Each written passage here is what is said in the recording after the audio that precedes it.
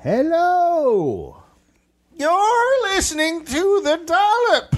This is a bi-weekly American history podcast. Jeez. Each week, I, Dave Anthony, read a story from American history to my friends. Gareth Reynolds, who has no idea what the topic is going to be about. I think you said American history 4 times during that. Boy, she pops. Oh, gosh. God, do you want to hit a dude? I'll do one bottle. People say this is funny. Not Gary Gareth. Dave, okay. Someone or something is tickling people. Is it for fun? And this is not going to become the tickling podcast. Okay. You are Queen Fakey of Made Up Town. All hail Queen Shit of Liesville. A bunch of religious virgins go to mingle And do what? pray. Hi, Gary. No. Nicely done, my friend.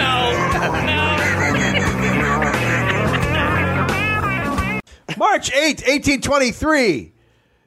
David Terry was born in Kentucky. Hey, we're back to Kentucky. Finally. His paternal grandfather came from Ireland and fought on behalf of the colonies for independence, commanding a regiment. David Terry's other grandfather was Scottish, and he fought for Scotland, and after being part of a force routed by the English, he escaped on a boat and headed to America, where he also fought for the colonies against the British. Scottish people are the greatest. Yeah. Just doesn't matter. Where What's can the I fight? problem? Him. Him. Kill him. What? Not him. Him. Kill him. Who? Which one? Him. Wait, kill them all. There was like 3 years ago, I read a stat that they led the world in stabbings.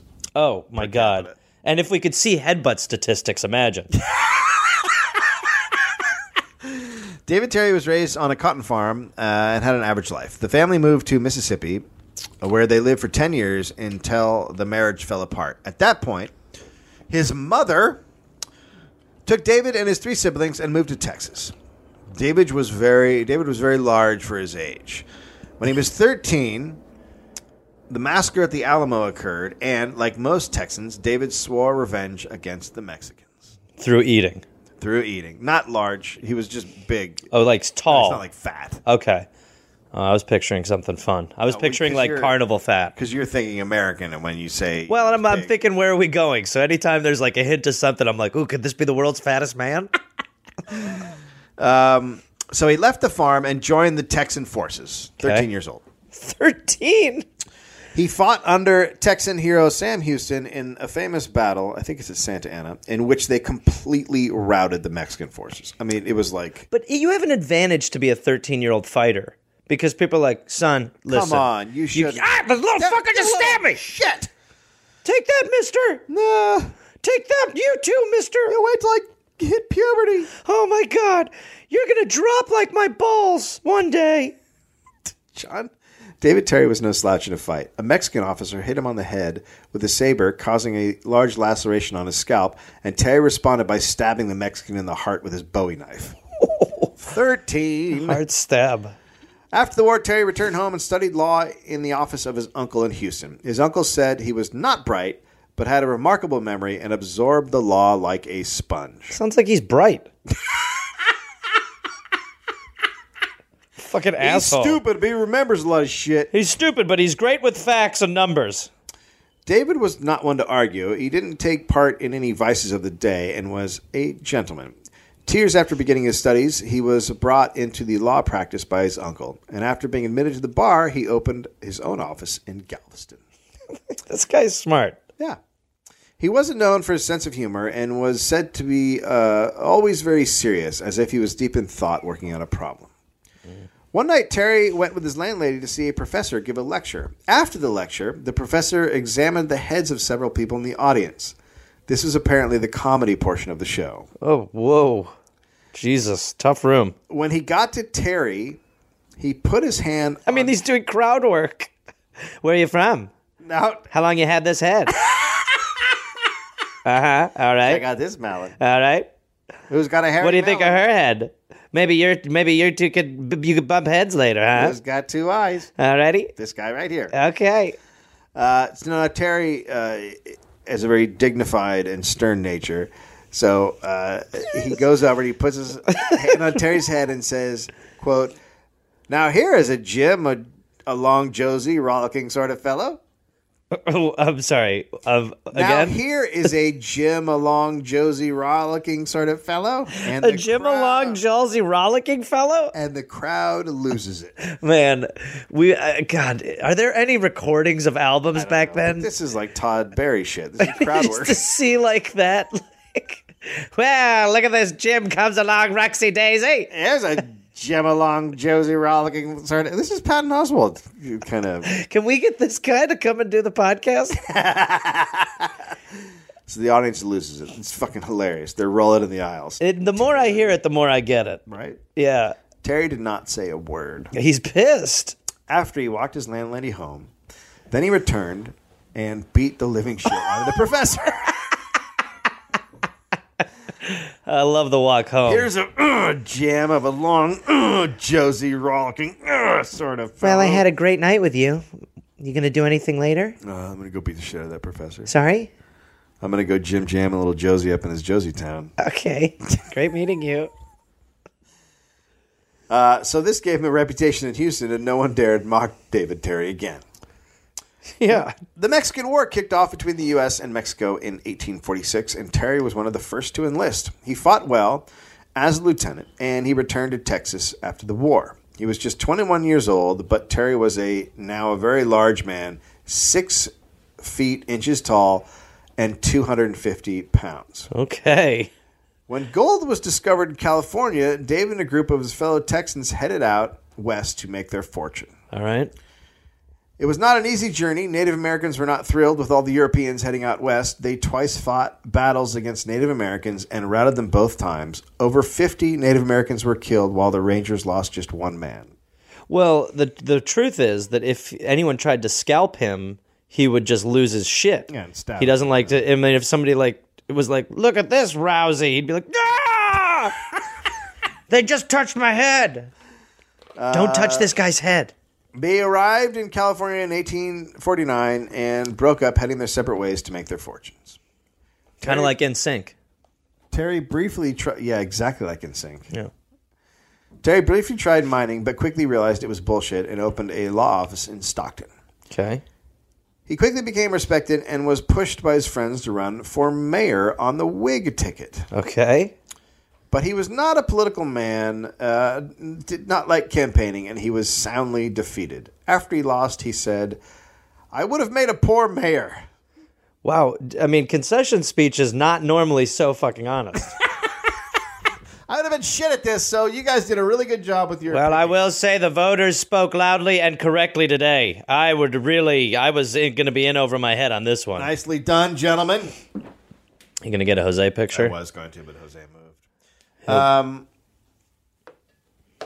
In 1850, Terry befriended a new man who came to town named Roberts. Roberts said he was a lawyer and physician.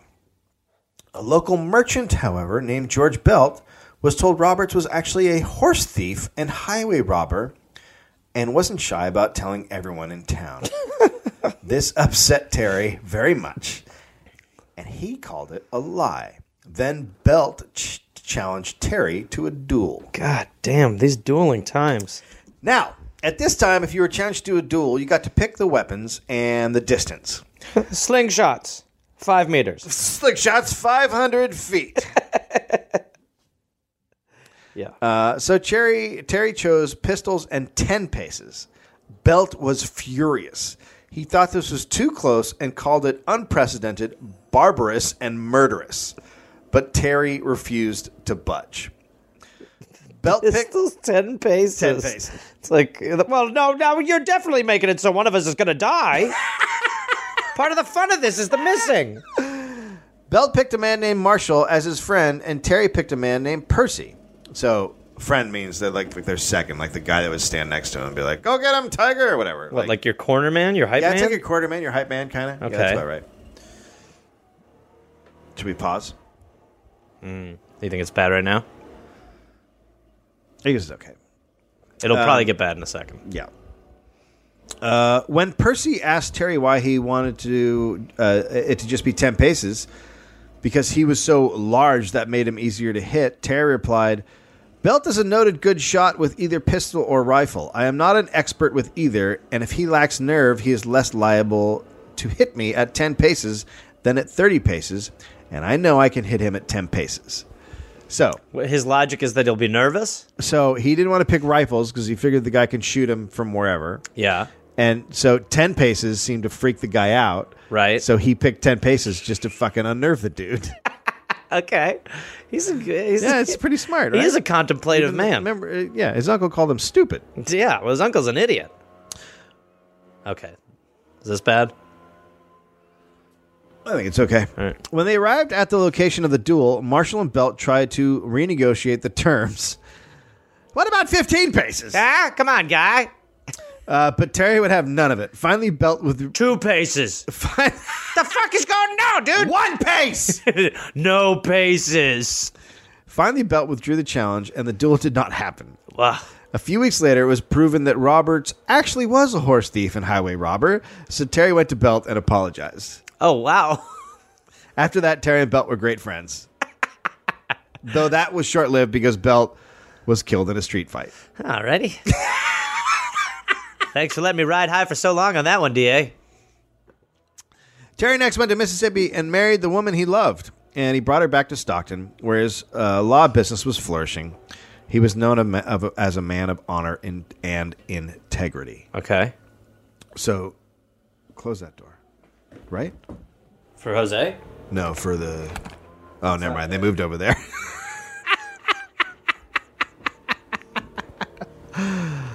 I gotta look when this guy was born.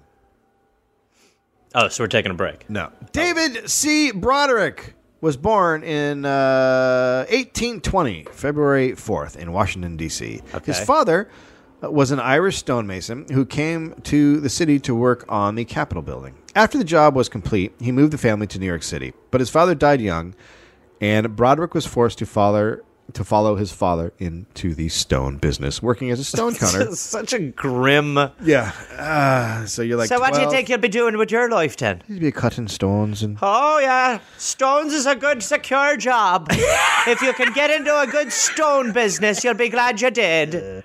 So you cut them and you put them on the thing. Yes, oh, yes. For the rest of your life. What about thinking? No, you don't have time to think.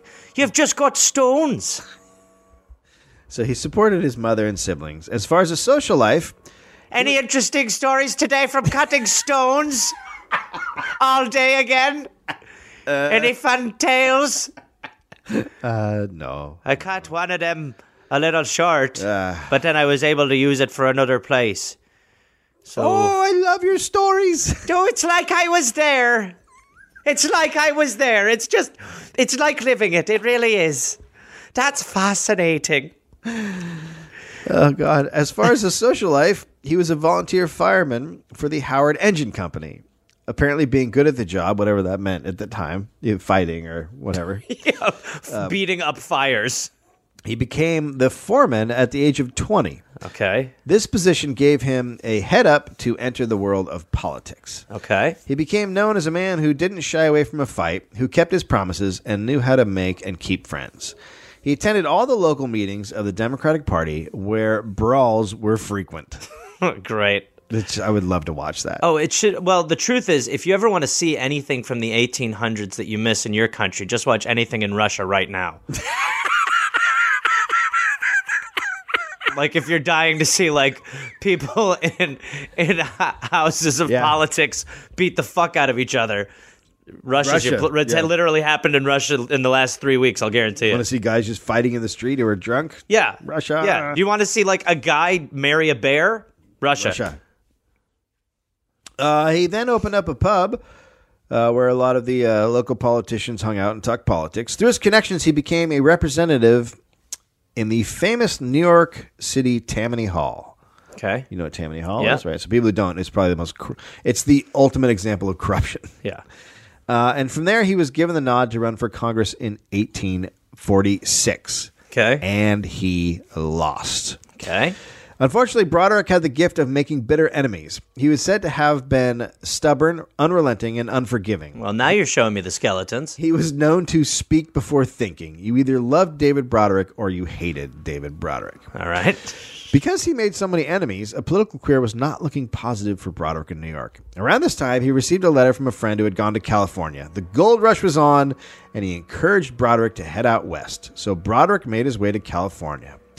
It was a dangerous trip. There was no railroad. He had to take a boat to Panama and cross the isthmus by land. Jesus Christ. Cholera and yellow fever were everywhere. I had to connect in Philly from Baltimore the other day to come to L.A., and I was like, this is ridiculous.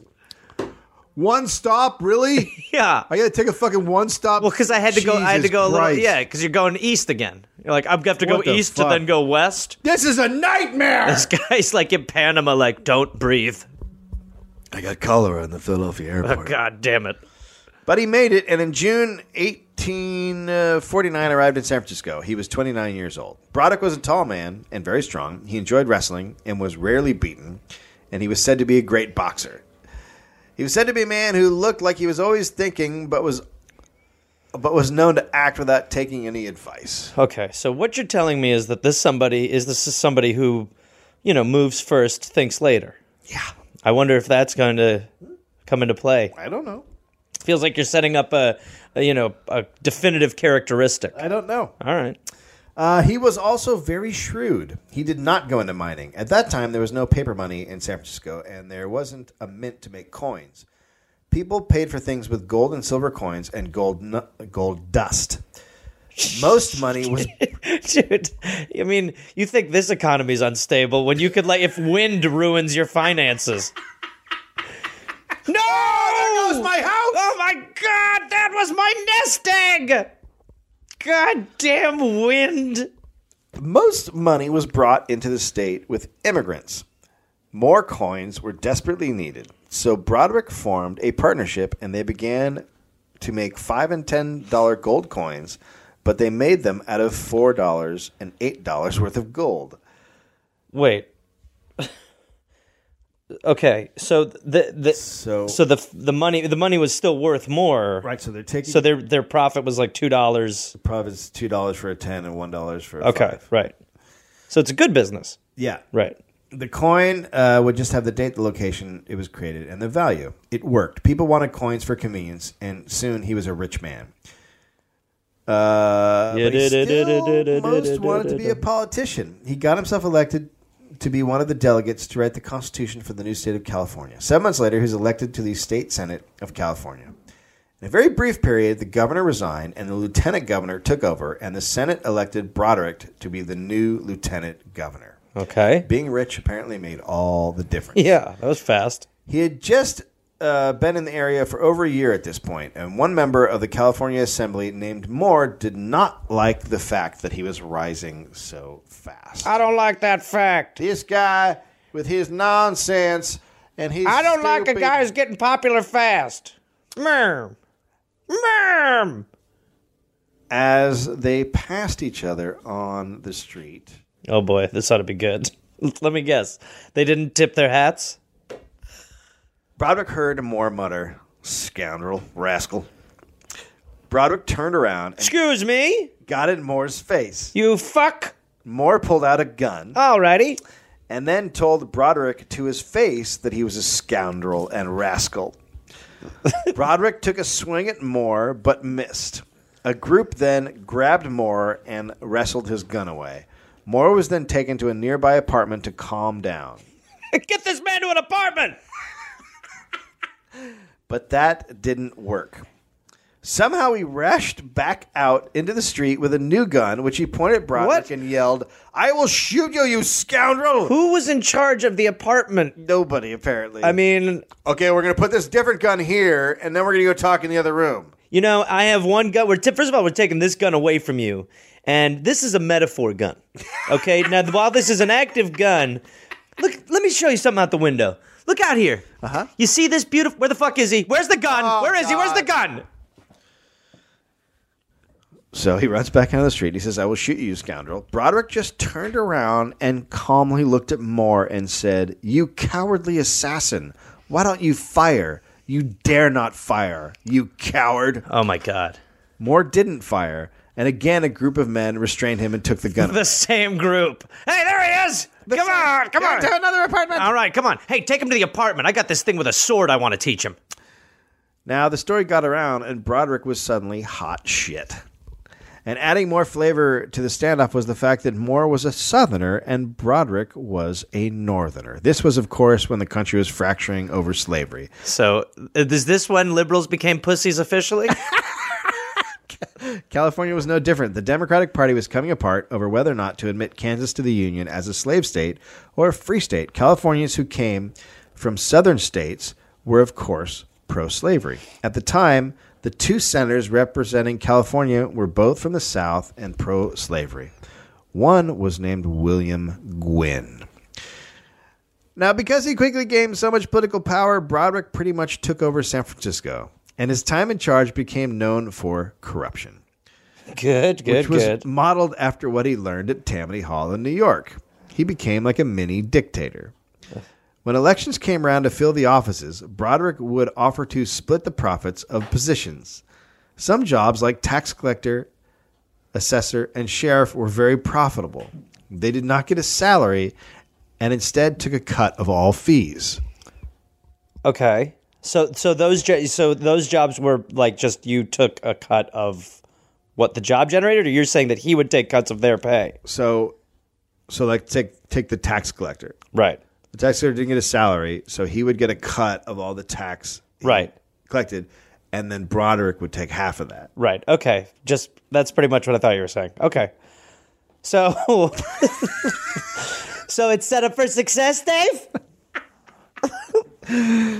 Broderick promised to use his cut to pay off whoever needed to be paid off to keep himself and those under him in their jobs. It's just always been impossible to just not take advantage of power? Is that everything's just? I mean, fun. Is that just the lesson of life? Is that we're just incapable of goodness? Yeah. You just have to. When you're in that position, it's too shiny and fun. Yeah. You got to just be a fucking prick. Yeah. Okay. All right. Broderick then began buying lots, particularly on the waterfront. As the city grew quickly, Lots of what? Lots of stuff. Okay. He became even richer. This worked for quite some time. Broderick became rich, and corruption reigned supreme. Perfect. But Broderick wanted a much bigger prize: to beat William Gwynn and become U.S. Senator from California. To beat Gwynn, he would have to overcome the pro-slavery wing of the Democratic Party in California, and his scheming led to his San Francisco faction to be defeated. So he went up against the pro-slavery guys, and they came back at him hard and kind of got wiped out in the elections. All right, well, that's good. This greatly weakened him politically, and he lashed out, talking shit in the legislature about ex-Governor Smith, who had led his opponents. Now, this did not go over well, and Smith's son challenged Broderick to a duel. Dude, leave him be. Broderick accepted. He did? Yeah. But this is different from the first guy who dueled was not Broderick. No. Okay. But my guess is they sound like they're similar types. Yeah. They met in Contra Costa County, where dueling was legal. Well, it was sort of legal. Dueling was legal. Oh, no, you know what? It wasn't legal at this point. Okay, it's complicated. So it's still legal in a way. I guess it's like jury nullification. So they had made it illegal in certain places, but the juries would never convict anybody. Does that make sense? Oh, okay. So it was a baseless law, essentially? Yeah, baseless law. Okay. Yeah. So you could... they just said that. Right. Right. They walked 20 yards, turned, and emptied their guns. Because the truth is, if anyone in the jury went against you, you'd be like, motherfucker, if I get out of here, I will duel your ass, motherfucker. 2 paces.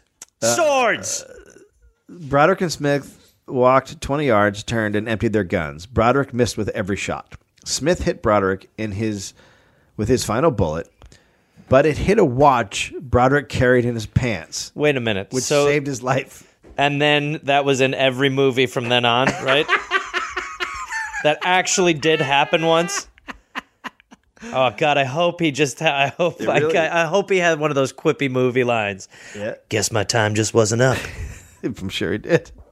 A couple of weeks after this brush with death, Broderick stood up in the Senate and apologized to ex-Governor Smith. He knew he had to play nice to win that Senate seat. This was a time when almost everyone carried a gun or a knife in the Senate of California Assembly. We'll get back there soon enough, Dave. But they would usually leave them in their desk before taking their seat. Around this time, a state senator named Stephen Field introduced a resolution to impeach a local judge. Another senator named Moore, yes, the same Moore that had pointed a gun at Broderick's face in the street, was friends with the judge and was not pleased with the impeachment resolution. So Moore went up to address the assembly, but before he did, he went over to his desk, took out 2 pistols, dude, cocked them, and put the guns on top of the podium. He then savagely attacked Senator Field in his speech. Jesus. Dude. It's fucking insane. I think that Republicans would elect a guy like this still. Yeah. Field tried to get 2 senators to take his challenge to duel Moore, but those senators refused. Dude. I'm not going to take him. I'm not going to do Come on, motherfucker! The guy with the guns? Yeah! I'm not going to take the guy who put the guns on the fucking podium. Go for it. I'm not going to take him Come on. I think he's all bark. He thought he had fucking cock guns. Come on. He's a pussycat. Field was bummed out that no one would help him, and he felt like he had no friends. And later that night, he ran into Broderick, who listened to his story and said he would take the duel challenge to Moore. Moore declined the challenge because he was going to run for Congress. Now, what had happened was California passed a new law that said that if you fought in a duel, you couldn't be elected to a higher office. You couldn't be? No. Oh, dude. What kind of, caveat is that? I don't know. Were you born in this country? But Are you over 35? But if you were already elected and serving in that office, then you could fight in a duel. Then you could, and elevate your status? If you were already a U.S. senator, you could fight in a duel and you wouldn't lose your seat. But you couldn't be president, per se. Right. Man, these are the tough choices that face the nation. It's good law. Moore wouldn't accept the duel challenge, but he did say he would fight Field in the street. Broderick thought that was bullshit, but set up the time and place for the 2 senators to fight in the street. Oh, man. Men are the best. But Moore backed out an hour later through a friend. So Broderick told the friend that Field would stand up when the assembly met next and call Moore a liar and a coward. Jesus Christ, guys. The friend said that Moore, if he did that, Moore would shoot Field in the head right in the Senate. This is so gossipy. And just like high school cliques being catty. Well, you tell him, right, that if he does that, I'll fucking shoot him in his head on the goddamn floor. And then Broderick said, in that case, there will be others shot too. And also, I'm going to shoot his friends. The Senate met later that day with Broderick sitting next to Field, armed. Around them, other senators sat fully armed, ready to shoot if needed. Oh, boy. Both Field and Moore stood up. The speaker recognized Moore, who then read an apology. That was the end of what was almost the California Senate Assembly massacre. I mean, okay. If he had recognized the other guy first, yeah, it would have been a shootout in the fucking California Senate. But, you sit here, if you're in this country right now and you think about, our Senate or our Congress, what it needs is a shootout. Then you could just kind of clean the slate a little bit. I can't really deny that. If they came out and were like, all right, well, 19 new states need 2 senators, you'd be like, shit, this is going to be fun. Trying to get some new blood in there.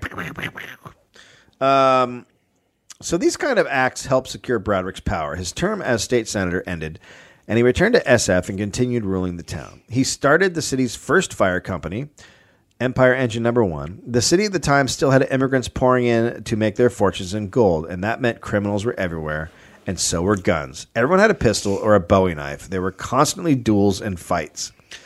There were few police, and arrests weren't common after a killing. No, the cops are just like, you realize you can't be president. You've just waived your right to be a senator. You could have been president. Now, while we're not going to arrest you, I think you got some heavy stuff to think about for the rest of the day, my friend. What about the fact that I'm an idiot? Yeah, well, listen, I don't think that stopped anyone. Hold on, both of you, move away from the body. Now, neither one of you can be president. Oh, No. No, yeah, that's right, stupid. The local prison was a ship. Eventually, a vigilante committee appeared to keep order. Always a good sign. Broderick usually did not carry a gun. He thought that men who carried guns and walked around armed were cowards. Well, why would he carry a gun? He could just call someone a pussy and they won't do anything. That's right. In 1955, Broderick used his increased wealth and power to try and get that seat on the U.S. Senate. Quote, "My goal is the Senate, and I will arrive if living. Why? To sit in the Senate of the United States as a senator for one day, I would consent to be roasted in a slow fire on the plaza." Sorry, what's his campaign slogan? If I can be a senator for a day, you can roast me like a piggy. You can burn me alive! Just one day! Oh, yeah. Okay, let's do that. All right. And what the other guy's platform is he's going to lower taxes? Is this a promise? It's a fantasy. I don't know what to call it. But I would just love it to be roasted on the Senate floor. Oh, that was great. A cat just ran by with a thing in its mouth. Yeah, I don't know what that was. Broderick was also known to say that any man who did not assist him was his enemy. Interesting. And there were many. You either loved him or hated him. The state Democrats broke into Broderick and anti-Broderick camps. Okay. Several local Democratic Party groups in counties held Broderick and anti-Broderick local meetings and elected contesting delegations to the state Democratic convention, which would choose the senator. So he's like Clinton. So now at the county level, they're splitting up and they're forming different parties. And instead of sending one group, they're sending two. Good. It's a total clusterfuck. Not polarizing. But Broderick, as chairman of the state Democratic Committee, would preside at the first session and entertain preliminary motions. Now, this took place in a church. Broderick was forced to pick two chairmen at the convention, one for him and one against him. It's a very awkward position. Okay, so I'll take Jimmy. Hey, Jimmy, how are you? And then that cunt. I fucking hate your guts, you son of a bitch. Come on up here, you fucking animal. Hey, why don't you come down here, you piece of garbage? Hey, garbage coming up. Hey, everyone, look out. We got a stinky roasted pig up here, you piece of shit. The one against him was escorted to the front of the church by 30 men carrying pistols and knives. Alrighty. One of those men was a large gentleman walking in the back. His name was David Terry. Oh, boy. Terry had spent his time in California raising his profile as an attorney. He was now a very respected member of the bar, and though some wanted him to run for governor, he had his eye on the California Supreme Court. But the mess the Democratic Party was currently in was leaving a sour taste in his mouth. Everyone in the church was armed at this point. It was incredibly tense. Someone accidentally discharged a gun. Sorry. Luckily, it did not turn into a massive gun battle. My bad. That was my... Sorry, guys. That was an accidental one. That is not a provoking shot. Went into the floor. Sorry. Went into the floor. All right. Okay. Happens to all guns. Fucking Bob. Though, when the shooting happened, a couple of men did jump through the church windows. Whoa, dude. Oh, man. That's a real pussy riot. Yep. That's so great. These are things that, like, they sound cartoonish. They put in movies, but they're really happening. Yeah. Watches are stopping bullets from hitting arteries. Someone hears bad news, they jump out a window. Men would get up to speak and would be shouted down by the other group. In the end, the Democrats could not choose candidates, and the party split for the election, which made the Whig Party very excited. Think of all the things we can wear. But the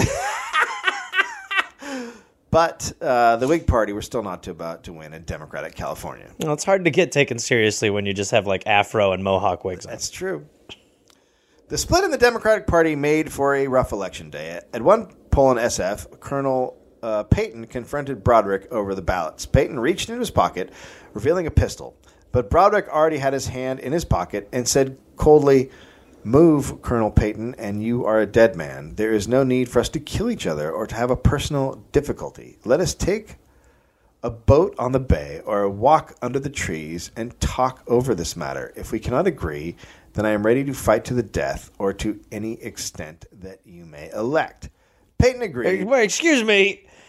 Are you telling me my options are to go on a date with you or fight you? Here's the deal. Moonlight walk, hand-holding, maybe a little bit of kissing, or a shootout. No mouth kissing. Okay. All right? That's fair. And we can hold hands, but Yes. if someone is uncomfortable and another person's hand gets sweaty, you can drop it right away. Okay, I want neck nuzzling. I will goddamn not nuzzle your goddamn neck. I'm fine. A little bit of neck nuzzling right, and all kissing. Right. Okay.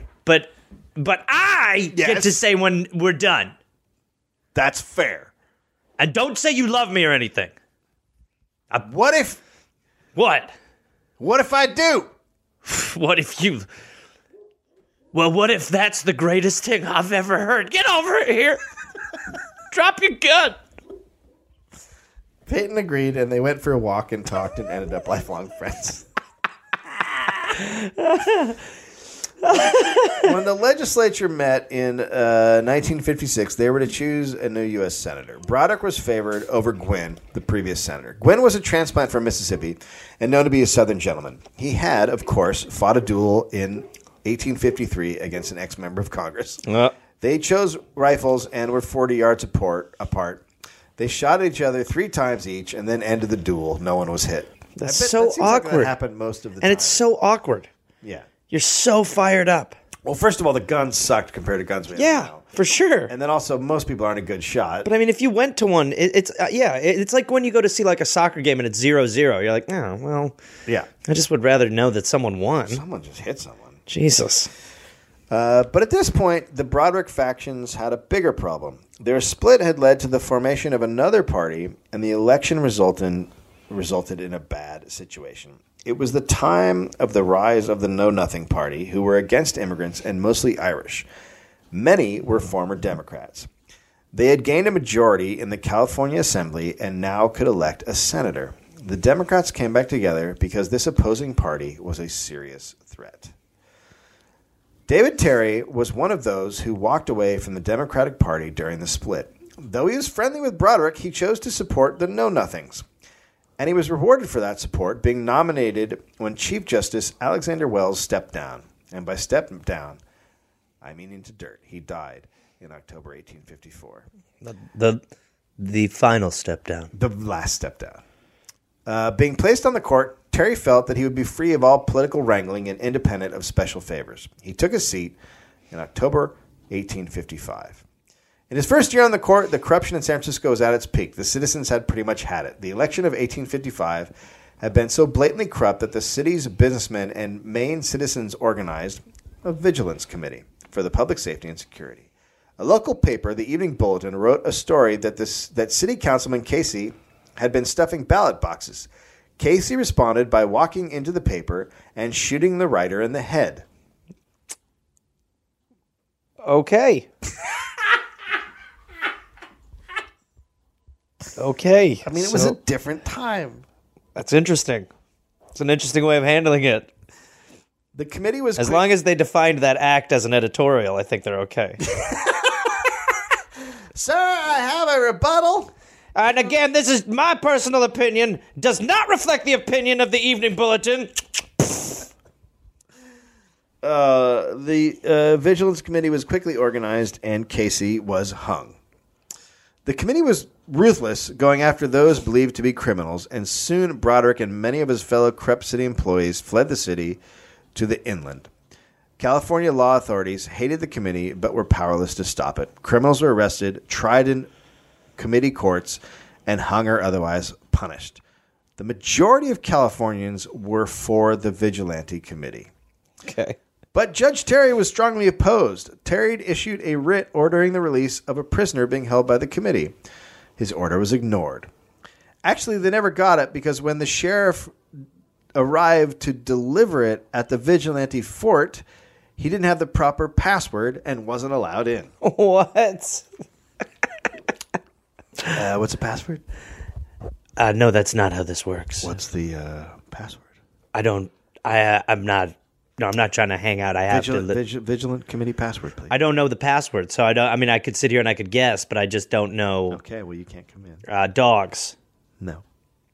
Trees. One more guess. What? You didn't tell me there were 3 guesses when I started. I would have led with dogs if I knew there's only 3. You just keep what are you, a fucking genie? You keep doing a password, you get locked out. All right, is the password? You're out. God damn it! It's ridiculous to a password. And then he just comes back with his finger on his lip. Hello! I would like to get inside. So Terry decided to go to San Francisco himself, but once he got there, he was told there was no point in trying to talk to the committee. So he prepared to leave and was going to take with him a man who was wanted to be a witness in front of the Vigilance Committee. The committee sent one of their police officers, Sterling Hopkins, to get the witness. When Hopkins came and tried to get the witness, Terry explained who he was and that the Vigilance Committee wasn't legal. So Hopkins left and came back with reinforcements. And now Terry and his group were armed, and Hopkins tried to take Terry's gun away from him, and they struggled. Oh boy. The gun went off, and Terry, thinking he was now fighting in a battle for his life, pulled out his Bowie knife. No. Yelled, pump the brakes, man. Pump the brakes. Yelled, quote, "Damn you. If it is kill, take that." And stabbed Hopkins in the neck. Ah. Severing his corduroy artery. His corduroy artery? Carotid? Not his corduroy. What's the artery? This is the one I got. Listen, I got one of those respells. Oh, that doesn't make sense. I mean, listen. If I know most of the arteries, but this one, the big thick one in the neck. Right, the fatty. Yeah, no. Hey, please, you don't have to all tweet it at me. Yeah. I'm sniffing around it in my head, but I ain't got it's it. in my brain. Anyway, so he stabbed him in the throat. Because I know it's not corduroy, because that's what it says here. I mean, if it was, that's that's a good it's a good material artery. And the man stumbled off, bleeding from the neck.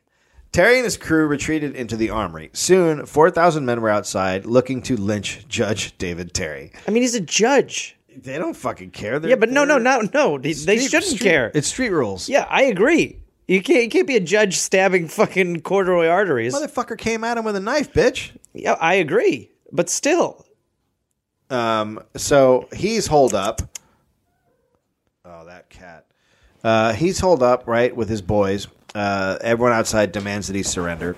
Negotiations are undertaken, and it is agreed that he would surrender if his safety is guaranteed. So he came out, and then he was put into the Vigilance Committee's prison. Perfect. Hopkins somehow was still alive, but just barely. And now they were waiting to see what would become of him. The thousands of men who were part of the committee were demanding Terry be hanged. Okay. The entire state was now focused on the issue at hand. A Supreme Court justice was in the cell of a vigilante group. Oh, that's great that that's the big matter at hand. Letters poured in from everywhere. The governor asked a ship in San Francisco Bay to intervene, but the captain of the ship was told by his superior officer that what was going on in San Francisco was none of the military's business. Little fucker. Finally, a meeting was set up by Senator Gwynn, with the local heads of the military and the heads of the Vigilance Committee. Okay. It turns out the Vigilance Committee had no idea what to do. They felt like they had captured a whale they didn't want. They were hoping Hopkins would recover and they could let Terry go. The heads of the Vigilance Committee said they were now being threatened with death if they let Terry go. Look, we don't know what to do, okay? We're the vigilantes, but we're sorry. Our vigilantes are going to kill us. We're sorry, okay? Please. But the meeting still ended with the military and the Vigilance Committee heads screaming at each other and no resolution to the problem. Perfect. Luckily, Hopkins survived. Then a trial was held in front of a 36-man jury. Terry was found guilty. That's a huge jury. Yeah. That's 3 times the size of our standard jury. Yeah, but everyone wants in on it. It's but it ain't a fucking cocktail party. I know, but there are vigilantes, so they all want in on it. Hey, man, can I get a +1 for the jury tonight? So he was found guilty of resisting an officer of the committee. He was found guilty of 2 counts of assault. Other charges were dismissed. He was sentenced to banishment. What? I. Well, excuse me? You have to leave. I'm sorry, the sentence is... You have to leave? How long am I going to be imprisoned? And will I be killed for my actions? You know how you want to leave? Yeah? You have to leave. Get out! Thank you. And they recommended that he resign from the Supreme Court. And you should also not be a Supreme Court judge. He was set free and taken back by ship to Sacramento, where there was a big party held for him, and he returned to the bench. Terry was just 32 years old at this point. What? It's like when Lindsay Lohan left jail. Every judge on the Supreme Court at the time were from the South and believed slavery was divine intervention, including Terry. Ugh. Slavery was, of course, at this time a serious issue in America. The current big issue was whether Kansas should be a slave state or not. Gwynn was for Kansas being pro-slavery, and Broderick was opposed.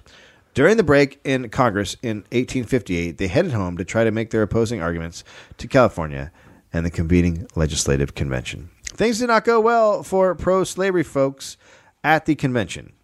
One of those was Judge David Terry. His nomination to be reelected to the court was defeated. Terry blamed his defeat on the anti-slavery Broderick, a man who up until now had been one of his friends. Broderick was nominated and would run against Gwynn for the Senate.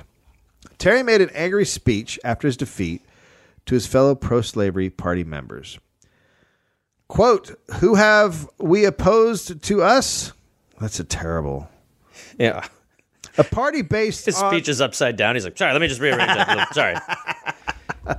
Who have we opposed to us? A party based on no principle.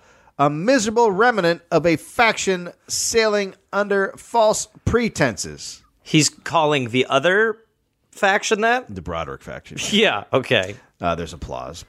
They have no distinction they are entitled to. They are the followers of one man, the personal chattels of a single individual whom they are ashamed of. Great applause. They belong heart and soul, body and breeches to David Broderick. Laughter and applause. It is a funny joke. It is a funny joke. I mean, that is funny. But that is so, like... Okay, whatever. Broderick read this letter the next day in the paper and was pissed. Did I somehow forget to mention that he was elected senator? Who, Broderick? Yeah, he's already been elected. After the Supreme Court? No, that's Terry. Oh, right. The other guy, Broderick, was already elected senator. Okay. At the convention. Anyway, he won the last one. Okay. Broderick read this in the paper the next day, and he was pissed. He happened to be eating with several men that day. One in particular was named D.W. Purley. Purley happened to have been Terry's law partner for a long time. Uh-oh. And he was a Southern gentleman. Oh, boy. Broderick looked at Purley and said, "I see your friend Terry has been abusing me." And Purley was like, "What's this now? Can I just have my Eggs Benedict? What are you talking about?" What's happening? And Broderick said, "The damn miserable wretch, after being kicked out of the convention, went down there and made a speech abusing me. I have defended him at times when all others deserted him. I haven't seen him in a couple of years. I paid and supported 3 newspapers to defend him during the Vigilance Committee days, and this is all the gratitude I get from the damned miserable wretch for the favors I have conferred on him. I have hitherto spoken of him as an honest man. I take it all back. Well, I don't He's even just as bad as the others. I wouldn't even call him a friend anymore, to be honest. Yeah. Between me and you, I feel like, we've lost touch for sure. Shut your slavery hole. All righty. By others, Broderick meant the other racists on the Supreme Court. Sure. Perry said he would inform Terry of the language Broderick was using concerning him. Broderick said, "Go ahead." And Purley became more upset, saying Broderick wouldn't say it to Terry's face. And Broderick was like, Don't say that "Yeah, to I him. would." Do not provoke him. This is a Twitter argument now. Yeah, honestly. It's like that Twitter argument. Do you ever see that Twitter argument where, I can't remember, there's some kid in England who just, was talking shit to a boxer who lost, and then the boxer, found out where the dude lived and started live tweeting, his ride over to the dude's place. And the dude was just like, "All right, man, look, I said I was sorry, okay? You're great." And he's like, "Oh, look, on your street." Okay, well, a guy today was arrested because he was playing a game, and in the game, he got stabbed by a character, and for 6 months he searched and searched and searched, and he finally found out who the guy was, and he went to his house and stabbed him. No way. What? He lived, but he stabbed him. Oh my God. So the next day... But it lowered the dude's power a lot. Yeah, it did lower his power. His health went down. Then the next day, Pearlie sent a letter demanding an apology from Broderick or else. But the friend of Terry who brought the letter gave it to a servant who then gave it to Broderick. Naturally, Broderick was insulted to get a duel letter from a servant and refused it because that's just lame. Then the two guys who brought the letter, who were outside waiting, came in and made the challenge in person. But Broderick was still insulted because the letter came from a servant. No. And he refused to answer. Nope, not answering. 2 days later, he sent a letter to Pearlie, and now he was doubly insulted because duel challenges were supposed to be secret, but Pearlie had gone to the papers. Oh, my God. He then explained... Have you no etiquette for how to murder each other in the streets? God, man, we're trying to kill each other. Not write a book. He then explained that because Pearlie was so beneath him in social standing that he couldn't accept his challenge even if he wanted to. Wow. I don't fight undercards. But that actually makes sense because if you're a senator, you could only fight people who are of your level because if you accepted duels, then every fucking idiot in the world would want to duel you. It's true. Yeah. Floyd Mayweather can't box everybody. That's right. Yeah. And also, Pearlie was still a British citizen, so that's obviously who's going to fight a Brit. Yeah, of course. Basically, you'll cut your hand on their teeth. Basically, there were so many things wrong with Pearlie's duel challenge that it was insane. Okay. You fucked up left and right. It's just, honestly, I have a lot of notes. Worst duel challenge ever. It's a page 1 rewrite. Page 1. How about you come back with someone of my level. Okay. And you hand me the note in person. All right. Not through a dog or whatever you were thinking of. And then maybe we'll talk. Maybe. So, Broderick went on the offensive.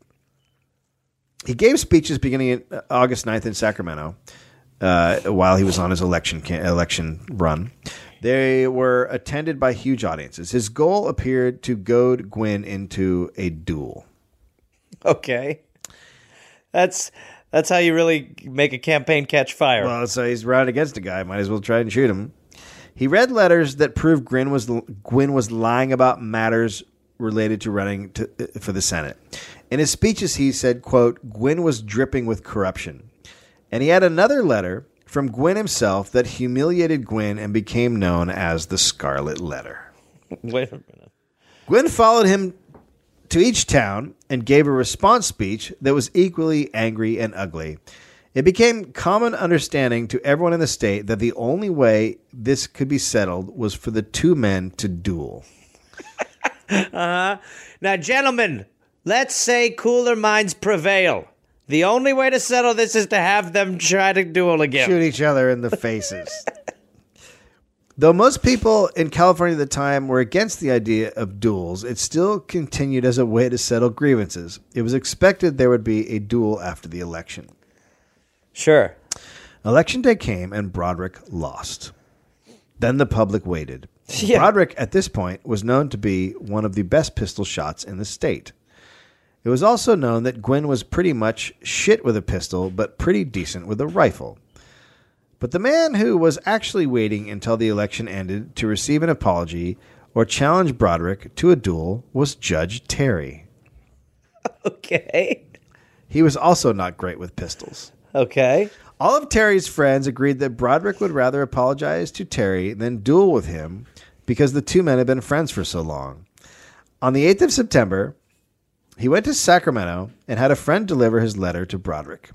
Broderick wrote back that he needed to know exactly what Terry found offensive. So he's basically fucking with him now. Yeah. So he gets a duel letter and he goes, like, I was offended by your language. And he goes, why don't you tell me exactly what that language was? God damn it. Bro? Yes or no? Well, no, why don't you say the word? What is it that I said that made you get all upset? Do you want a duel or not? What's the exact words? Can you say wretch? I'm not. You motherfucker. So Terry sent a note paraphrasing the offensive statements Broderick had made. Broderick then wrote back a letter that contained exactly what he had actually said. It would be better if he wrote back, "New phone, who is this?" And then he wrote, "It's up to you whether or not those words would offend you." Such a dick. No apology, nothing. Then Terry requested a duel. I want a duel. Terry chose Mr. Benham as his second, and Broderick chose ex-sheriff David Colton. Broderick chose Lake Merced as the place and pistols as weapons. 10 paces would be the distance. Friends of the two men tried unsuccessfully to negotiate a truce to stop the duel. They arrived at the location the morning of the duel and were preparing for the duel when the chief of police arrived and arrested everyone involved. It's so funny because, like, when you're hearing stories about this time, you don't really know what the law is. No, so the I know idea that after all this, the cops are like, no, get the fuck Come on, you guys. Get in the Jesus goddamn fucking- paddy wagon. Come on. They were sent to appear in court that day. They appeared before a judge who had been elected on the Vigilance Committee's ticket. Oh, good. The judge decided all was good and released them. All right. So what is everything? Of course, he's a fucking vigilante. Why would he? Yeah. Yeah, go ahead and kill each other. But so then what's the sheriff doing? So they made an agreement to duel the next morning at the same place. Jesus Christ. The sheriff was just like, oh, fuck it. This is like state versus federal law. No, the sheriff was like, what's the fucking point? Well, yeah, but he went there to arrest them initially, right? Yeah, but then he did arrest him, and the judge was like, it's fucking So off. then he's like, God damn it. So the next morning, there were about 80 spectators there to watch the duel. Terry stared at Broderick, and Broderick avoided his gaze. Because Broderick was challenged, he could choose everything, including where. So as the sun rose, he was positioned with his back to the sun, and Terry was positioned looking into it. Ooh, that's tough. The fucking... you shouldn't have to look into the fucking sun in a duel. No. What do they do, like a coin toss? No. I picked this side. Yeah, no, I know. But also if you're backlit, it might work out great to shoot the guy. If you're backlit, I think, yeah. If you want to be pacing into the sun, so that when it's duel time, you turn around and that person's like, Yeah. and you're just standing there like an angel. Terry told the second that Broderick appeared to not be up for it. He looked like he was in a trance. This may have been because he really wanted to duel Gwyn, who he had never liked, instead of Terry, a man he considered a friend. Terry felt the same. He said, quote, "I will hit him, but I do not want to kill him." Both men were asked if they were ready, and they responded, ready. Then Broderick's second said, "Fire, 1, 2." Broderick fired first and hit the ground 9 feet away. All right. Perfect. Warmer. Take that! Getting closer. Terry fired second. Broderick was hit in the right lapel of his coat. Dust flew out. Quote, "A visible shuddering of the body was instantly perceptible, then a violent contraction of the right arm, a relaxation of the fingers on the right hand, from which the pistol dropped to the ground. A heavy convulsion shook his quivering form, and he turned toward the left. His head dropped, his body sunk. His body sunk. His left knee first gave way, then the right, and in a moment he was half prostrate on the sod, his left arm supporting him from falling prone." That is how you die in a movie, too. Terry then left the ground, thinking the wound was not mortal, but enough to end the duel. Time. T.O. Car. 2 surgeons attended Broderick, and he spoke calmly, also not too concerned about his condition. They gave him brandy and bandaged him. Broderick was... Okay. Yeah? You want a little pop? That's how I want to go. You want a pop? Yeah. Broderick was taken to a house of a friend. Terry went back to San Francisco in a boat. But upon examination, it looked like the bullet was in a place that would lead to recovery. He stayed in bed for 2 days, and everyone expected him to recover. Then he died on the 3rd day. Jesus. During the autopsy, it was learned the bullet had pierced his lung, and he could not have survived. Ugh. After the funeral... Good surgeons. Yeah. I think he's fine. He's going to be good. He's going to be good. Did you have a pocket watch? Oh, he is dead. Oh, you know what? That bullet went right through him. Yeah. Look here. Oh, I didn't see it. The lung. Yeah, the lung's totally punctured. I thought it hit the jacket. Yeah, I don't. Well, you I should have thought it taken the jacket off. In retrospect, we should have taken the jacket I thought off. it bounced off. What's lunch looking like? After the funeral, many demanded vengeance. Terry resigned from his position on the court, which he was to step down from anyway because he had lost the election. What? Oh, wow, that's pretty bold. Papers all over the state stirred the anger. Gwynn also became the focus of people demanding justice. The phrase, "They have killed me because I was opposed to the extension of slavery and a corrupt administration," was assigned to Broderick. So people said that he said that before he died. Catchy. People just would not accept that the most ugly campaign in California election history had ended this way. When Terry returned to Stockton, he found a public opinion so firmly one-sided against him that he surrendered to authorities and demanded a trial. Okay. I love a guy that's like, I want it! Arrest me! Put me on trial. Put me on trial right now! Excuse me? Put me! A dead Broderick was proving more powerful than an alive Broderick had ever been. Oh, boy. His supporters rallied against the pro-slavery sympathizers who had killed him. Words he had never said were put in his mouth. Terry was tried and found not guilty. Okay. But the political atmosphere with the slavery question tearing the country apart was highly charged. Congress declared a 30-day mourning period. Local buildings, like firehouses, were draped in black. Around 300,000 people filled Portsmouth Square for his funeral. He was called the Pacific Coast Lincoln. Wow. So now they're turning this fucking corrupt asshole into a god. He's Morrison. Because he was shot by a pro-slavery guy. Right. He's a martyr. Terry's life, meanwhile, was in ruins. I wish I died. He could no longer, he was no longer a judge. He could no longer get any work as an attorney.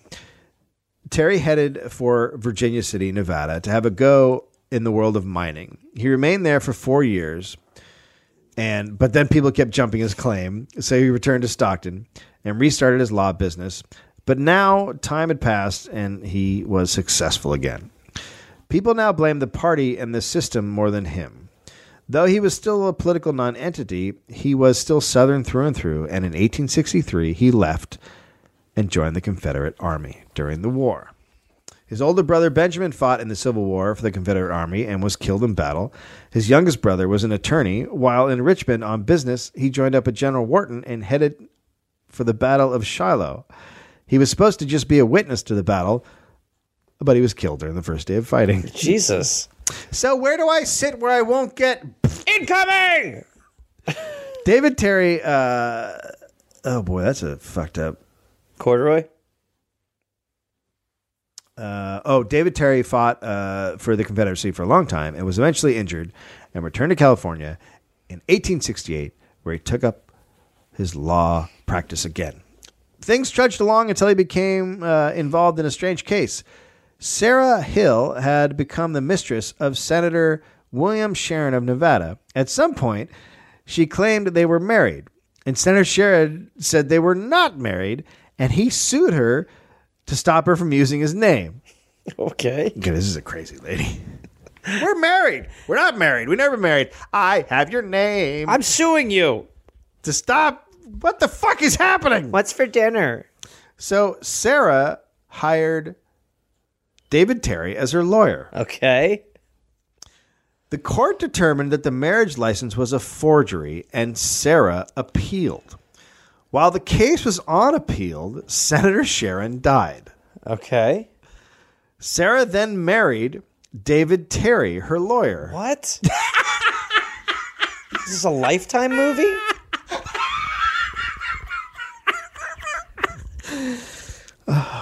The judge overseeing the appeal was Judge Field. Was their son. Judge Field. Oh, God. You remember Field? Yeah. He was the guy who almost started the California Assembly Massacre. Okay. They had a big thing with Moore. It's perfect. This really is the third act. And he was a close friend of David Broderick, as you recall, because Broderick sat next to him with the gun and the thing. He, of course, upheld the appeal because Terry, he fucking... Honestly, this is becoming a telenovela. Sarah went apeshit and started trashing the courtroom. A marshal tried to arrest her, so Terry punched the marshal in the face. What is happening? Knocking out a tooth. And then everyone started chanting Jerry. Terry was then dragged out of the courtroom by a crowd where he pulled out his Bowie knife and threatened to cut anyone who touched him. What is happening? Then a guy named David Nagel managed to get the knife away from Terry. Justice Field sentenced both David and Sarah Terry to jail for contempt of court. Okay, and then what? And they were allowed to live in a cell together. That didn't calm things down. Oh, God. David Terry kept making threats against Judge Field while he was in jail. That's not good. That's not how you get out. He swore revenge. Oh, God. So it was decided Justice Field should have a bodyguard. The bodyguard who was chosen was David Nagel, the guy who had taken the knife away from Terry. You seem really good at getting him to stop. You should do this. Oh, okay. Oh, right. He was deputized. The Terrys were then released from jail after serving their time. Okay. They sound like the Quaids a little bit. They got on a train that also happened to have Justice Field and Deputy Nagel as passengers. What? I don't know. The next morning... This worked out great. At Lathrop Station in San Joaquin Valley, passengers got off to have breakfast. Justice Field was eating in a restaurant, and the Terrys entered. David Terry walked up behind Justice Field and slapped him twice in the face. Oh, man. It's great that bitch slap has translated all these years still. Deputy Nagel rose up and yelled, "Stop that! I am an officer!" Good job, Deputy. Terry then reached inside his coat, and Deputy Nagel drew his pistol and shot twice. David Terry was killed instantly, shot in the heart. Nagel was arrested. But the Supreme Court ruled that Nagel was acting under the authority of the law of the United States and was justified in doing, and that he was not liable to answer in the courts of California on account of his part in that transaction. Okay. Up until then, there had been no specific law authorizing protection of judges, so the decision greatly expanded executive authority. Yeah, it really does. Sarah Terry went insane. It sounded like she was kind of headed that way. And was committed to the Stockton State Hospital where she lived for the next 45 years.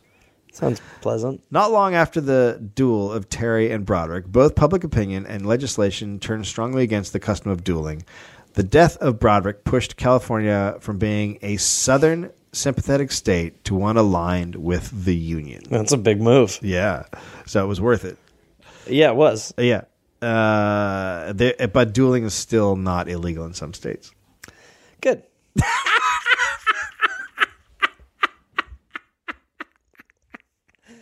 Everybody wins. Oh, I just never understand the point of law. Like, you make laws, the idea is that you make laws so that you just have established the one rule.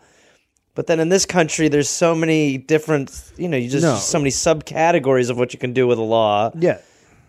It's almost like our political system's totally fucked. How far away are we from dueling again? Well, that's what I was saying about like the Senate. Like you really think about it. Like, you'll see a lot of senators like in there with a fucking gun in their hands, like making some display of like the right to bear arms.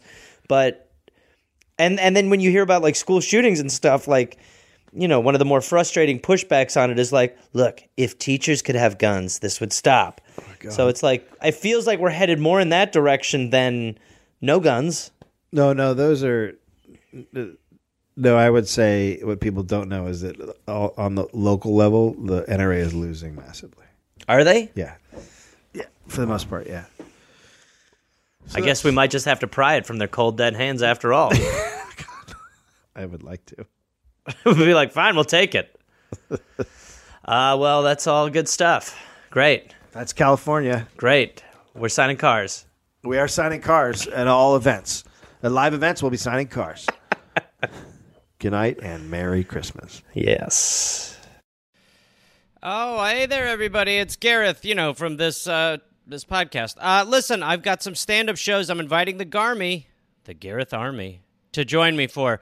I will be in Fort Collins, Colorado, August 18th and August 19th. I will be in Minneapolis, Minnesota, August 24th through August 26th at Acme. I will be going to the UK in September. Please join me. I will be in Glasgow, September 13th, London, September 15th, Dublin, September 17th, and September 19th, Manchester, Birmingham, September 20th, Bristol, September 22nd, and Cardiff, September 24th. And then in November, I'll be in Australia. November 10th, almost sold out, I think. I'll be in Melbourne, Australia. Then I will be in Northbridge, Australia on November 15th. Adelaide, November 16th. Canberra, November 17th. Brisbane, November 18th. And then I will be in Sydney on November 24th. Go to GarethReynolds.com for tickets. Garmy, let's get at it after it. Let's see you there. Hey there, people listening to The Dollop. This is Gareth. Yes, this same guy. I have a new podcast called We're Here to Help that I'm doing with my friend Jake Johnson. It's basically a call-in advice show where we don't say that we're professionals because we aren't, but we try to help people with problems that are important to them. You can listen to it wherever you listen to podcasts, and it is out right now. So go listen to We're Here to Help with Jake and Gareth. We're Here to Help with Gareth and Jake. I don't remember how we did it, but either way, fun, half hour, comes out Tuesday, August 22nd, and the episodes will be out every Tuesday and Friday. We're here to help.